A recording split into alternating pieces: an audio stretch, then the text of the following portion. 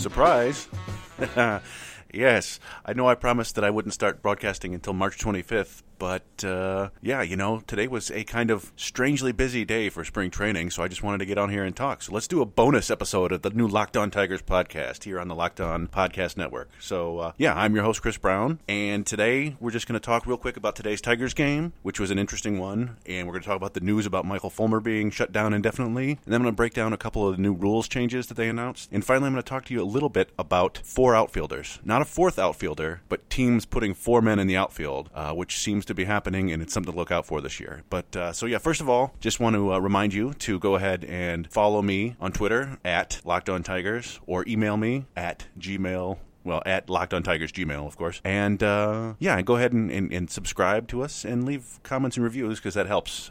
But let's just get right into it. So today's Tigers game, the Tigers tied the Red Sox 4-4 in a somewhat interesting game. It was started by Matt Boyd, and Matt Boyd went out there and he was kind of Matt Boyd. He got the start. He was pitching, fastball was like 90 to 93. He touched 94, which is pretty good. He was more down to 90 last year, but got that velocity up later in the season. But he gave up 3 runs on 5 hits and a walk, which is kind of what you expect from Matt Boyd. You know, he'll have those games where he goes 7 innings and only gives up a run, but other times it's 5 innings and 3 runs. He's kind of a back-end starter. But one interesting thing about the game today, which was unusual for Boyd, is he got 5 ground ball outs, including a couple double plays, I think, and just 2 fly ball outs, which last year Matt Boyd was one of the least likely pitchers in the league to give up ground balls. He was an extreme fly ball pitcher. I think among qualified starters, he had the second lowest ground ball rate. So I don't know if he was working on something or if it's just one of those random events, but maybe something to keep an eye on. But so the Red Sox only sent about 3 regulars, maybe 2.5 regulars today, and Andrew Benintendi, Rafael Devers, and Steve Pearce. And Boyd took care of Benintendi, which is good to see. He struck him out, got a pop out,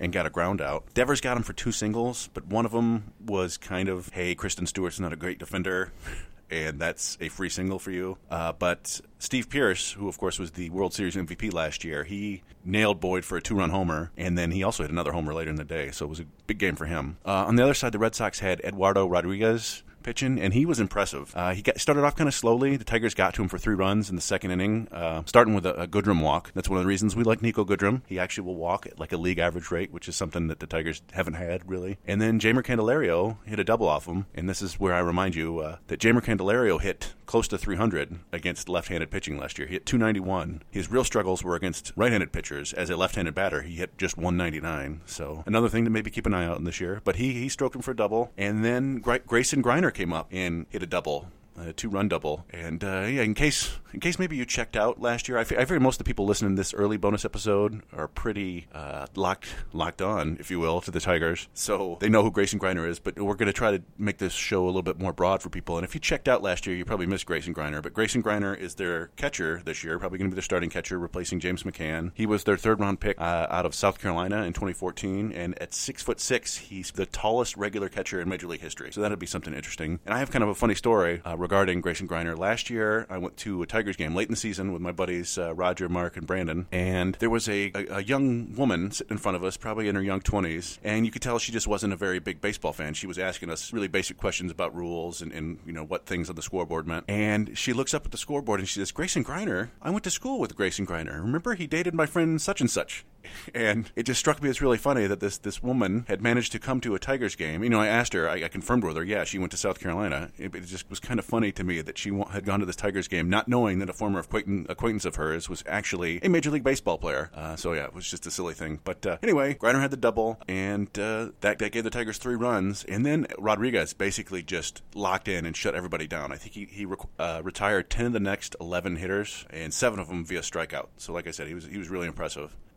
Let's see what else happened in the game. Later in the game, Reed Garrett, the Tigers' Rule 5 draft pick this year, and if you don't know what the Rule 5 draft is, just send me an email and I'll explain in a later show. He came in and he showed what the Tigers liked about him. He was sitting 96, touching 97, and he couldn't throw strikes for the most part. and he couldn't locate his fastball or his breaking ball. But you see the big arm. You see why they like him. I don't know if they're going to be able to keep him on in the bullpen. Like, really, they should, because they're not going anywhere this year. They should keep him no matter what, but they might want to try to justify not keeping him because they're claiming that they're going to compete. But so they may have to work out a trade with the Rangers to keep him. But so that was kind of interesting look at him. And then in the 8th inning, the Tigers tied up the game at 4-4 on a Ronnie Rodriguez double. And one of the cool things that happened in that inning was later in the inning, the game was broadcast by Kirk Gibson, Cam Gibson's father, and Matt Shepard. And Cam Gibson came up to bat in that inning. So Gibby and Shep got to call him his at bat. And, I know some people don't like Kirk Gibson's kind of monotone, lackadaisical announcing style. And prospect people like me aren't crazy about Cam Gibson. But it was still a really cool moment to see something like that. A dad getting to call a game that his son's playing in. And then finally, the ignominious end to this game, the reason it was a tie, with 2 outs in the ninth, Gordon Beckham, who's fighting for his baseball life and trying to make the roster, he walked with 2 outs, and then he got picked off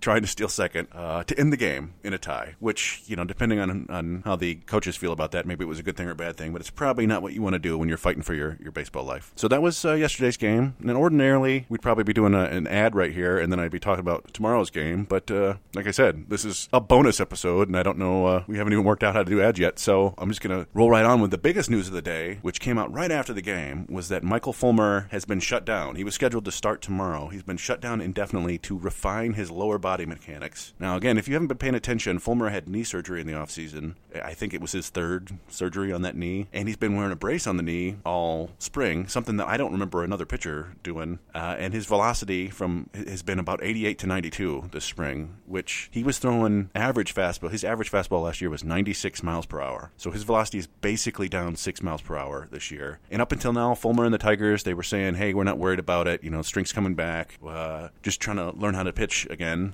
But there's no way to sugarcoat a drop in velocity like that. At 6 miles an hour, I've never heard of anybody succeeding after a drop like that. You can succeed at 90 miles an hour, but generally it's either all you can muster and you learn to pitch that way, or you are gradually dropping from 95 to 94 to 93. So that's a bummer, because Fulmer is, one of the few Tigers who's exciting and should be fun to watch this year, and also because he was projected to be their top pitcher this year. So the Tigers have seemingly lost their best pitcher, and it's indefinite, so we don't know for how long. But really, maybe this is a blessing in disguise, because there's no reason to push him, your most talented pitcher, no reason to push him in a season where you're not planning on competing. And, I know the Tigers like to claim that they're going to compete, but let's be realistic, they're not going to compete. So give him some time, no reason to push him. Maybe he works everything out and it comes back.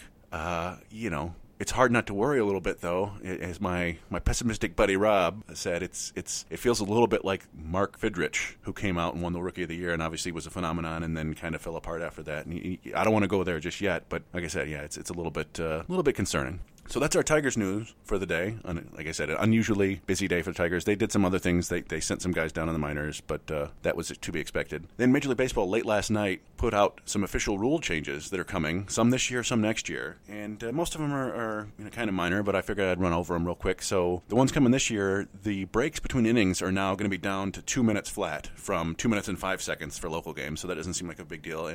But 2 minutes and 25 seconds for national games, which, it saves you some time. And the commissioner reserves the right to drop them to 1:55 next year. So, maybe games will be a little bit quicker this year. We'll see. They also made it so there's only one trade deadline now. This was always kind of confusing for people who aren't hardcore baseball fans, but there was the trade deadline at the end of July and then another one where players had to clear waivers and could be traded all through August. And you'll remember that's how the Tigers traded Justin Verlander and Justin Upton. But that's gone now, so it's just one trade deadline. They've changed the way the All-Star voting takes place. I don't really care about that. I'm sure we'll talk about it later this year as the All-Star break creeps up on us.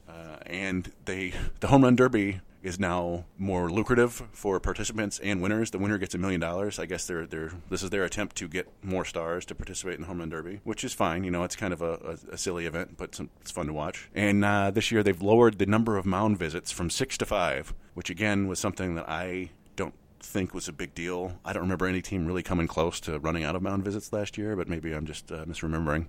And then in 2020, there's some more substantial changes. I think they are increasing the official active roster from 25 men to 26, which means, 30 more jobs every year, which is cool. And in September, the rosters will be 28 now instead of 40, which is a complaint that Jim Leyland, Brad Ausmus, a lot of managers have had over the last few years, where once those September games roll around, teams will come out and throw 20 pitchers at you in one game, and the games just take forever. So everybody's trying to speed up the game, so this should be good. They've also, they haven't defined this yet in terms of the number, but there is going to be a specific number of pitchers each team can carry. And so at the beginning of the year, you either have to be designated as a position player or a pitcher, or in certain specific cases, you can be a two-way player like Shohei Ohtani. And so now the rules are you can't have a position player pitch unless they're a two-way player like Ohtani, or the game is in extra innings, or their team is up or down by 6 runs. I don't remember how many times something like that happened last year where a position player came in to pitch in a close game, but I guess they just want to nip that in the bud before it happens. This was the big one that everybody was talking about. Pitchers must now face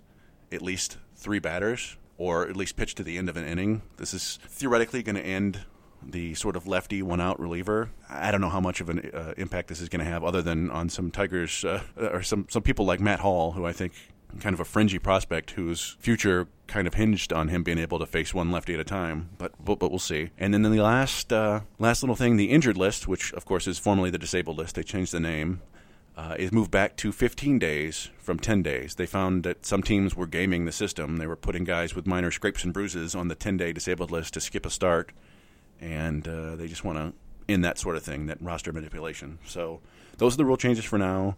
Nothing about shifts, I don't think, but we'll see. But then that's kind of the last thing I wanted to talk about here was the 4th outfielder. And again, I'm not talking about a guy who can do a little bit of everything in the outfield like Mikey Matuk, and he's a good 4th outfielder to have on the roster. This is defensive alignments with 4 outfielders, and these are you saw a couple last year, and it's already happened twice this spring against Bryce Harper. And basically teams are doing this against hitters who don't hit the ball the other way, the opposite field on the ground very often, but do hit the ball the opposite way in the air. So they're basically covering more ground. It makes sense. Who knows how long this will go on before MLB tries to stop that too. But yeah, one of the 2 teams that did that against Harper was the Blue Jays, who of course are the Tigers' first opponent this year on opening day in Toronto. So we may see that. And I was looking at some hitters who we might see that against, and the one who jumps out to me is Kristen Stewart, because I was looking at his spray chart data last year, and only 9 of the 151 ground balls he hit last year went to where the third baseman would be. A couple of them turned into hits, a couple of them were ground outs, but most of his ground balls were pulled. But he sprayed fly balls all around the field, left field, center field, right field, and he hit 313 or something like that. What did he hit? I have it right here. 313, yeah. He hit 313 on fly balls. So teams are going to want to take those extra base hits away. So it'll be interesting to see. He might end up with 25, 30 home runs, but like 5 doubles this year if teams are doing this. And we might also see it against maybe Jeimer Candelario when he's a lefty. Probably not when he's a righty. Castellanos, probably not, because teams aren't going to, basically where he's not hitting ground balls is at first base, and teams aren't going to put their first baseman in the outfield. But, yeah, so it's just something to look for this year. And the question then is, will the Tigers do this year? I haven't seen any indication or read anything about them doing this in spring training.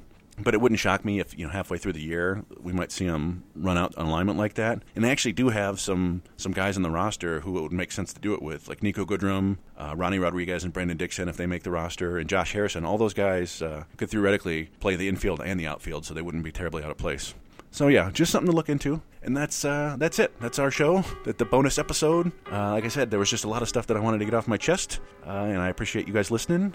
And remember, like I said, contact me on Twitter at LockedOnTigers, at Gmail, at LockedOnTigers@gmail. And if you downloaded this, go ahead and subscribe and rate, and I appreciate that. And, I look forward to the actual debut on March 25th of Locked On Tigers here on the Locked On Podcast Network.